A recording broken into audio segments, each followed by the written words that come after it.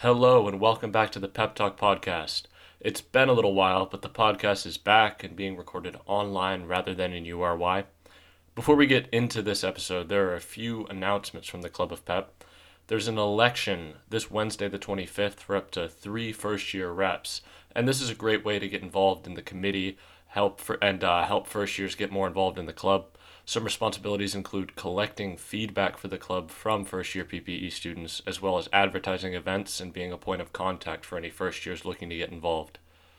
If you would like to apply, send an email to yorkclubofpep@gmail.com.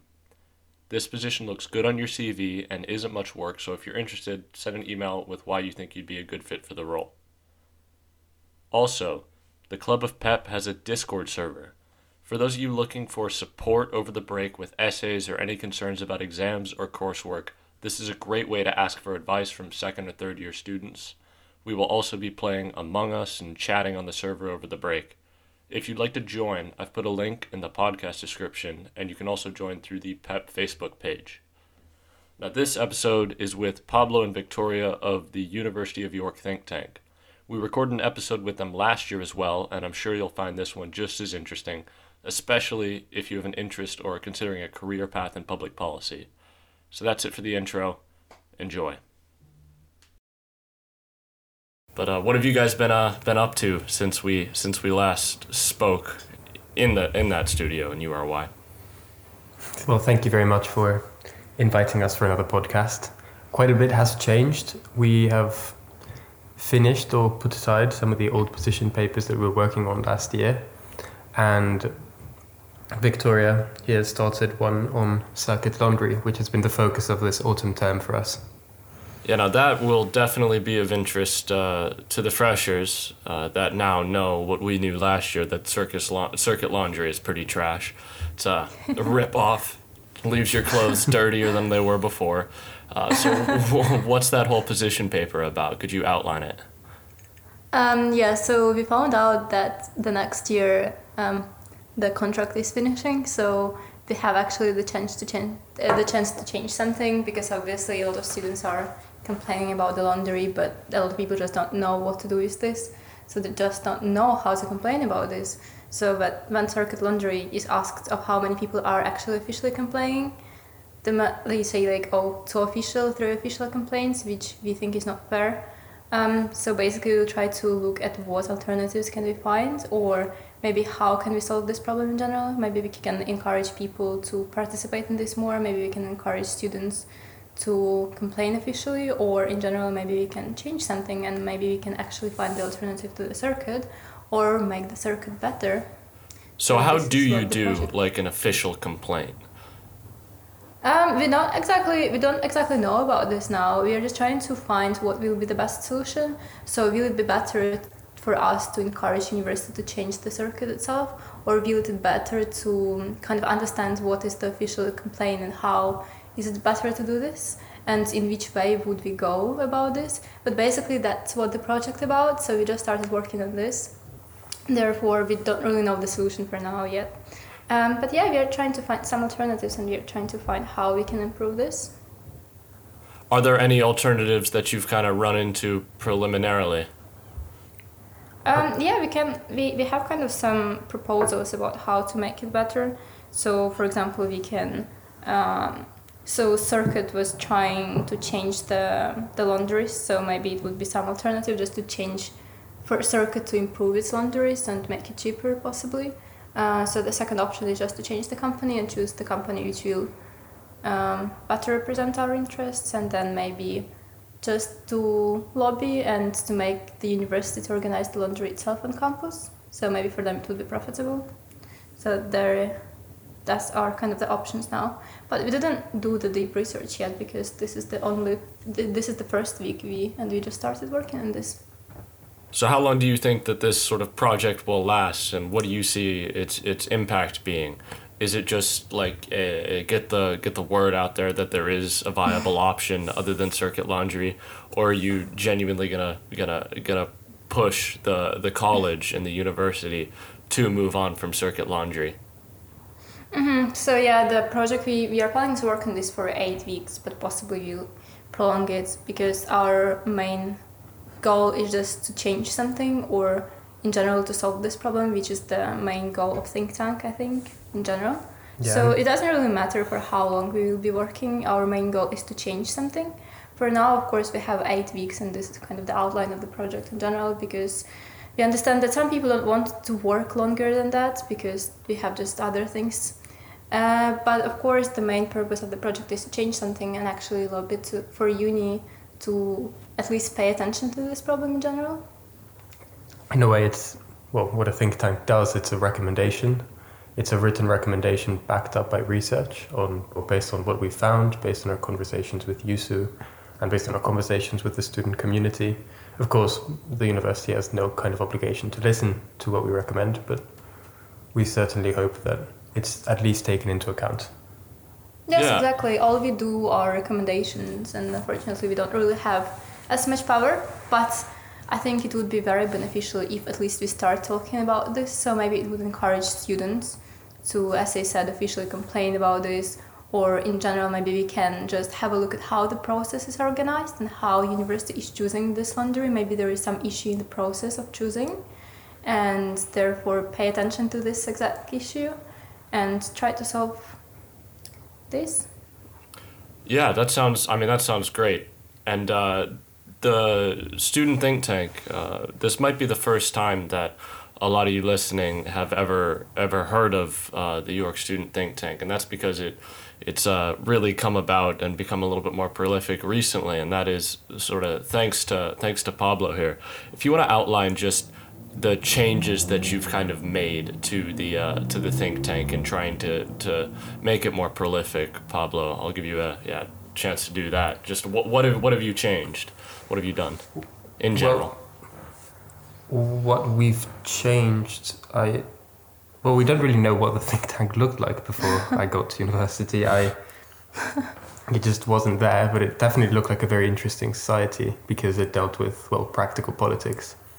The ability to actually try to implement the changes that you think of, regardless of ideology or political party, etc. So, starting out with May and Lars, we started trying to write policy papers, which is these official kind of recommendations for institutions.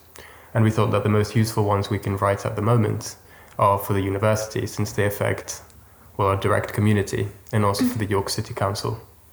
Though at the moment, because of the inconveniences of COVID, we haven't been able to properly communicate with them. Regardless, that's COVID really has changed everything. Even this podcast, I spent so long trying to liaise with URY a little bit to get in there, but they've limited it to just a few shows, which is why we have to be online here. But hey, it's going okay so far. This is the first time we've recorded any kind of podcast online, and I hope it turns out okay. I hope the audio is all clear. But sure. We'll move on to the £4,000 public writing course. That whole policy. Could you explain how that came about and what the think tank's role in that is? Well,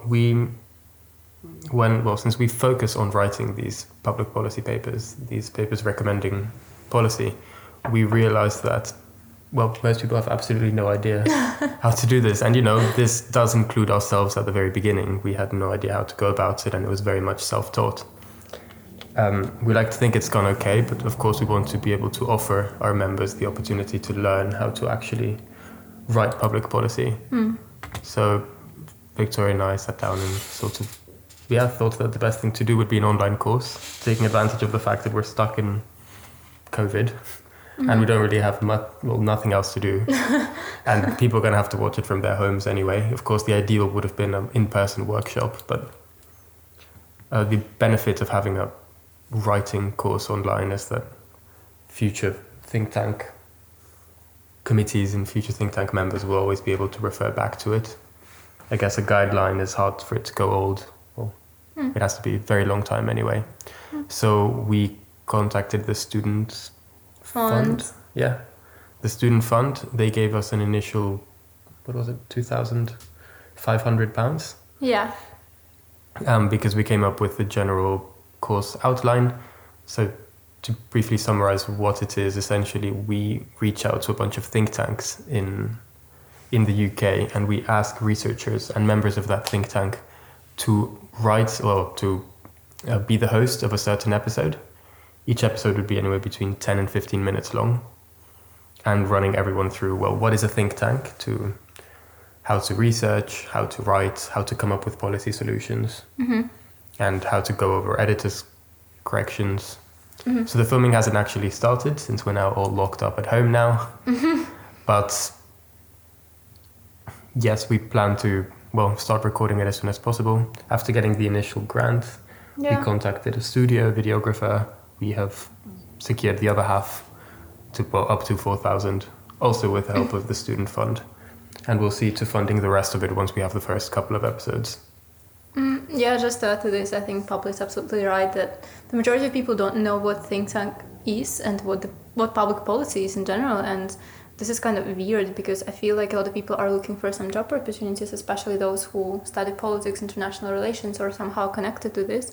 But the thing is that they don't really know what is this about, and because it sounds like something super complicated, but basically just the problem solutions, but just on the governmental level. So we were thinking that it would be very nice to organize something like this, and we basically identified the problem maybe within the university, that they don't really support initiatives like Coursera and edX, which a lot of universities do. For example, Coursera is supported by 50 universities, but not by University of York, which was a bit strange. So we were thinking, okay, what can we propose to the university for them to give us money? And we were thinking, okay, so we can just think about what we can produce and what can be beneficial for both sides, what can be beneficial for students. So for students, it would be beneficial to know about what think tank is, and it would be beneficial to have this online course and just to know, answer some questions they didn't know about. And it would be beneficial for uni because in this way they can kind of join these initiatives. They can show that they're producing something important, that they're producing online courses, and they're sharing this with other students from other countries. And well, you might be making the university a little bit nervous, training a lot of students to look at them critically, and put forward their opinions on what the university should be doing. Interesting that they gave you money to do that. But that is the point of this course, right? Getting students at the university involved with the think tank and sort of the idea of public policy writing. Yes, and I think to sort of come back to what you just said, I don't think, we don't aim to, I guess, criticize the university. We actually want to help if possible. But there's many issues that it's okay to just have, I guess, the student voice out there, know what people think. And of course, it's all backed up by research at the end of the day.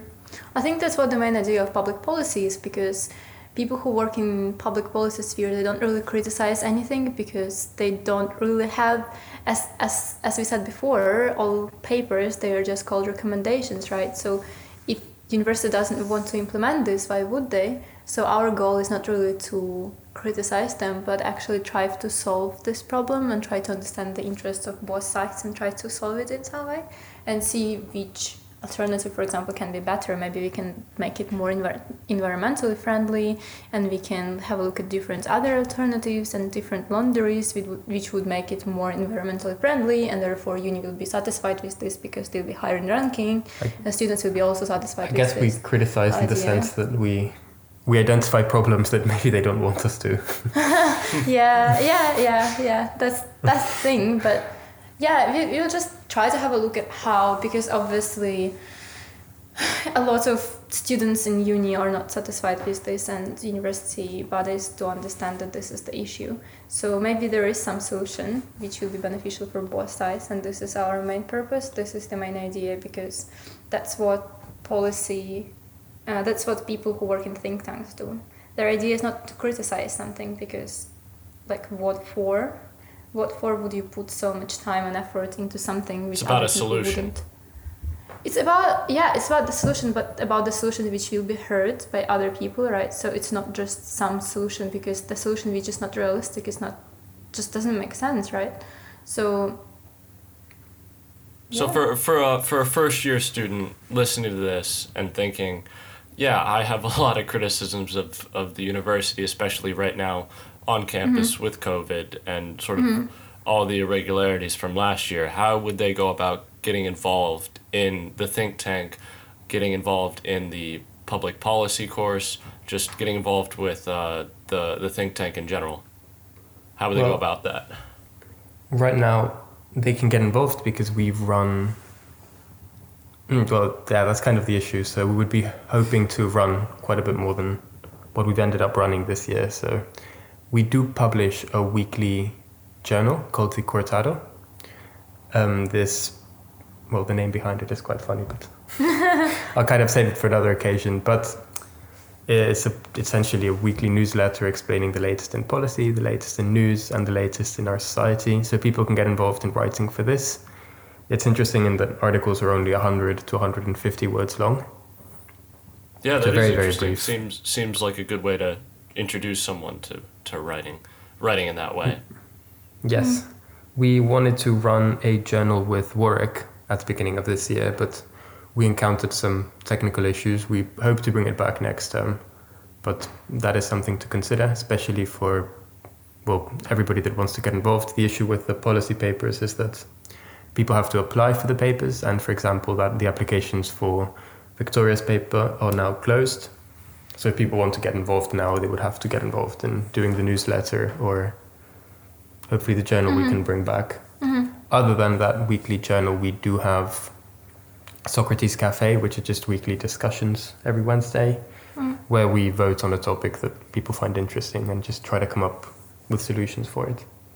Yeah, but maybe in general of what you were more asking about, it's like, for example, if people see some problem on campus, they can, in the beginning of the term, we are looking for researchers so basically we have research leaders and we have those people who work in the research project, and those people who are research leaders, they are proposing not even proposing the solution, but they're trying to identify the issue.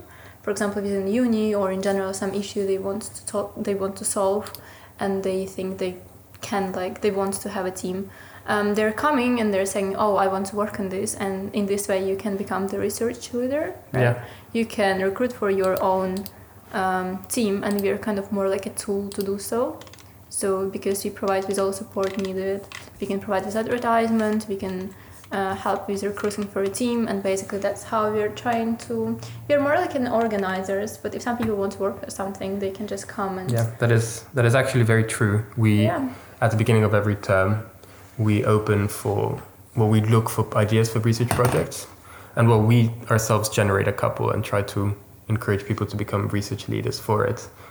We very much welcome research projects from the community. If anyone wants to suggest an idea, not even lead it, just an idea for a research project that they have seen, they're welcome to put it forward, and we can help them phrase it in a way that could be put into a policy paper.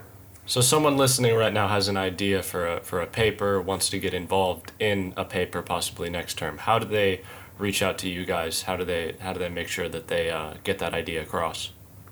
So if they have an idea, they can email us about it, and we will get back and of course help them form it into a proper policy paper.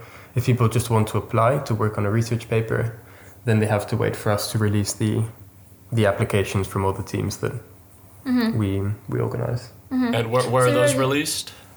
On our social media, so on our Facebook, our Instagram, our Twitter. And I'll leave a link to your socials and your email in the podcast description as well. Yes, that would be wonderful. Want to check that out, possibly get involved.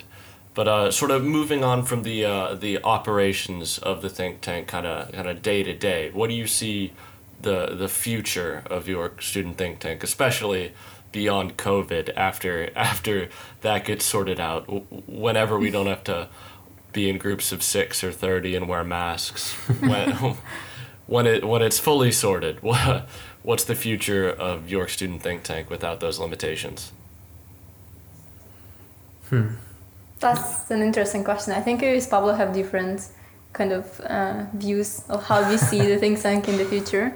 So me personally, I really see think tank as kind of like educational hub or educational, how it's called, like incubator, like you have business incubators where you come together to see some solution in society, and you're looking at how to make money out of this. So this is the business incubator. I see it as the educational incubator or educational hub, where you're just coming and you have mentors and you have all support needed, and you can develop your idea, and you have kind of maybe mentors who work in public policy sphere. And yeah, you're recruiting for your team, and we as a team, we're looking at you, we are helping, and we just connect you with people who are also interested in the same field. And in ideal, obviously, it would be maybe nice to work all together and like come and have general meeting, because it's just a nice way to meet people who want to work in the same sphere. But now, unfortunately, teams are separated, so they don't really have a chance to kind of talk to each other. They just talk to people who work in this particular project. So I think in the future it would be just nice to have this kind of team and the same place where we go all together, and where we work all together, and where different mentors and people from different fields are coming, and they're just talking about their career and talking about how do they work. Mentor people, and that's how I see more like educational side of this. And I really like the idea that a lot of students are coming and they discover something new about public policy, about this field in general, about they're just getting some new skills, which is always nice. I mean, that sounds really nice. Would the goal then be like a part of a building on campus, kind of like URY, the radio has, or yes. Yeah. That sounds definitely interesting. What were you about to say, Pablo? It would be a goal. Yes, no, I do actually agree with this view of sort of education. At the end of the day, we're a uni society, so we aim mostly to inform people and educate them about how to get involved in public policy. And then, of course, if they wish to engage with it beyond that, it's, well, of course, their own choice. But I like that, in teaching, you also have to do public policy. Mm-hmm. And that's something we definitely hope to offer. Mm-hmm. And to allow students to do. But yes, as for our goal, we would love to have a building somewhere, simply because everything tends to be booked out, and we want to have a space where we can interact with each other, sit down and talk. Mm-hmm. But of course, this sitting down and talking with a bunch of people that you don't know is very illegal right now. Yeah. So we'd have to wait a little bit before we see that. Yes, definitely. But yeah, in general, I think all societies are sort of feeling that right now. Certainly, the PEP Society hasn't been able to do a lot, but we'll have some. We have some stuff in the works, and there will be some announcements on that line soon. But yes. Moving on to a little bit more current events related stuff, this new COVID vaccine trial from Pfizer that had 90% effectiveness, from a sort of public policy perspective. What would you guys be saying about that vaccine? Trust it? Don't trust it? Sort of. What would your thoughts be there? I'd say very blind in the medical tests that have to be done to, allow it to reach public consumption. So if the, institutions that revise medical products say that it's proper and that it works, then I think it's something we should go ahead with and start distributing among the population. Of course, the biggest issue from the public policy perspective is how to actually distribute it. But to my knowledge, most countries around the world, or all of them really, have already thought out about who to give the vaccines to, starting out with the elderly and the most at risk. Mm-hmm. So people with autoimmune diseases, with cancer, or just people in care homes. But yes, at least I'm definitely of the opinion that it is okay and it can be trusted, because at the end of the day, we don't really have a choice.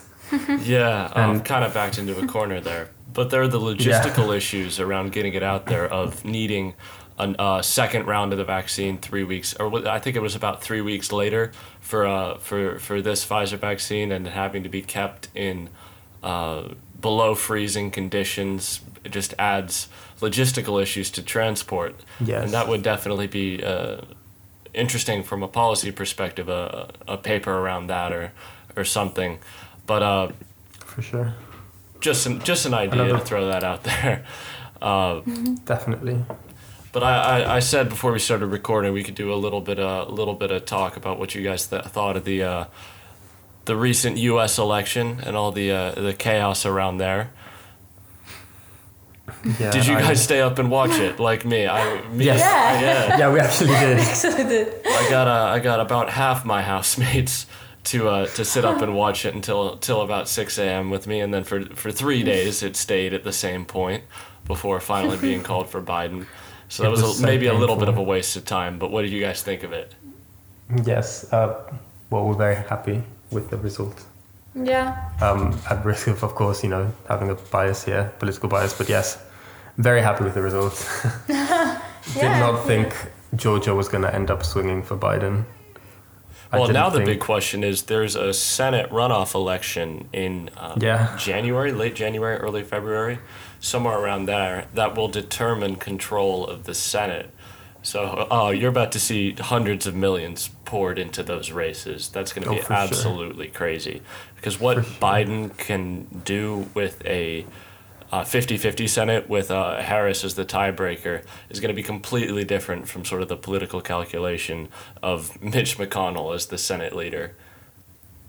Yes, I think if we see a deadlock in Congress, then it's pretty much going to be what happened to Obama. Biden's presidency will also be quite stopped by the Senate, of course, by a Republican-controlled Senate. They won't really be able to get many policies through. Well, policies aside, Mitch McConnell has already been concerned about some of Biden's cabinet picks, and all those cabinet positions need the advice and consent of the Senate. So it could even be difficult for Biden to get his picks through for his cabinet. Yes. Well, what really concerns me more than the administration picking is actually the refusal to concede that Trump has been so vocal about, for better part of a month now. Yeah, it's gotten so bad. Every tweet that he sends out has that little earmark about it possibly being false, which is just crazy. I mean, looking at it in a more sort of wider, the office of the president context, that is insane. That the president of the United States has to have all of his tweets earmarked. It's a bit ridiculous. Yeah. Also, the fact that it calls into question the democratic processes in the United States is a bit ridiculous. Yeah, the definitely. president himself, I know that deep down it won't really matter. Yeah, I think at the end of the day, is it January 11th? Biden will be sworn in. There will be a transition, and I think we'll all be fine. I think we'll be fine. Yes, that's very true. I think there's definitely been too much panic about it, but in the end of the day, it's not so much the what will happen that really does annoy me, but it's the dangerous precedent it sets. Just the fact that people keep complaining so easily about it. Mm-hmm. Now here's a question we can end on here. Do you guys think Trump will run again in 2024? I read an article on Axios that said he was privately talking to some of his staffers and RNC people about a 2024 bid, and just the absolute hold that Trump has around 30% of Americans. We haven't really seen a president sort of hold that position before, of this kind of godlike, infallible figure. Trump can do no wrong, according to those people, and I'm kind of thinking, and well, 30% might seem low, but in a primary, 30% of the population is so much. Trump would walk away with that nomination if he held on to that 30%. So just right now, what do you think he'll run again? Is just the question I'd like to end on here. I think he will, and I think he'll probably win the Republican nomination. I think he's quite old to run again. Yeah, I think he will run, to be honest. I think that just people are always tempted not to be satisfied with the current situation, and like obviously Biden now is going not. So of course everyone would not be satisfied with the current situation, especially if you just close like half of America and say that you are quarantining now, guys. So obviously a lot of people will be not satisfied, and it will be very difficult to compare kind of, the life with lockdown, the life in COVID and then the life before. So obviously the life before COVID was much better, right? And just the fact that Biden now is running the Biden now is the president in the COVID time, it will of course affect how people think, and of course it will seem like Trump was the better president, so he might do so. I mean, he'll definitely try to run. He'll try. Yeah, I think. I just hope that age might stop him. But wouldn't he be 78, which is Biden's age now? Yeah, that's true. Oh, okay. Yeah, that's true. But he's significantly less healthy, I think. I don't know. There was this whole. I remember on one of the Joe Rogan podcasts, his advice to Trump if he won a second term was to just drop down to 180 pounds, slam the gym, shave his head, and just go for that like evil dictator vibe. I think if he spent this 4 years just going to the gym, just accepted the baldness, and just became an absolute just unit, and then ran again, I think we'd be in trouble. I don't know. Yes. A little bit depressing to entertain these thoughts, but that's a good place to end on, I think. Let's hope it doesn't happen. Yes. Yeah. Yeah. All right. So thank you to the York Student Think Tank for coming on again, and we hope to have you. We hope to have you back. It'll be hopefully when COVID's all over and you guys can be in your own building and everything, and we'll be recording in URY again. But until then, we got to deal with this online stuff. And for those of you listening, look out for, I think, one more episode before the break. With that, we'll have an announcement in it. So stay tuned for that. And until then, thank you so much for listening to the Pep Talk podcast. And we'll see you next time. Thank you. Thank you.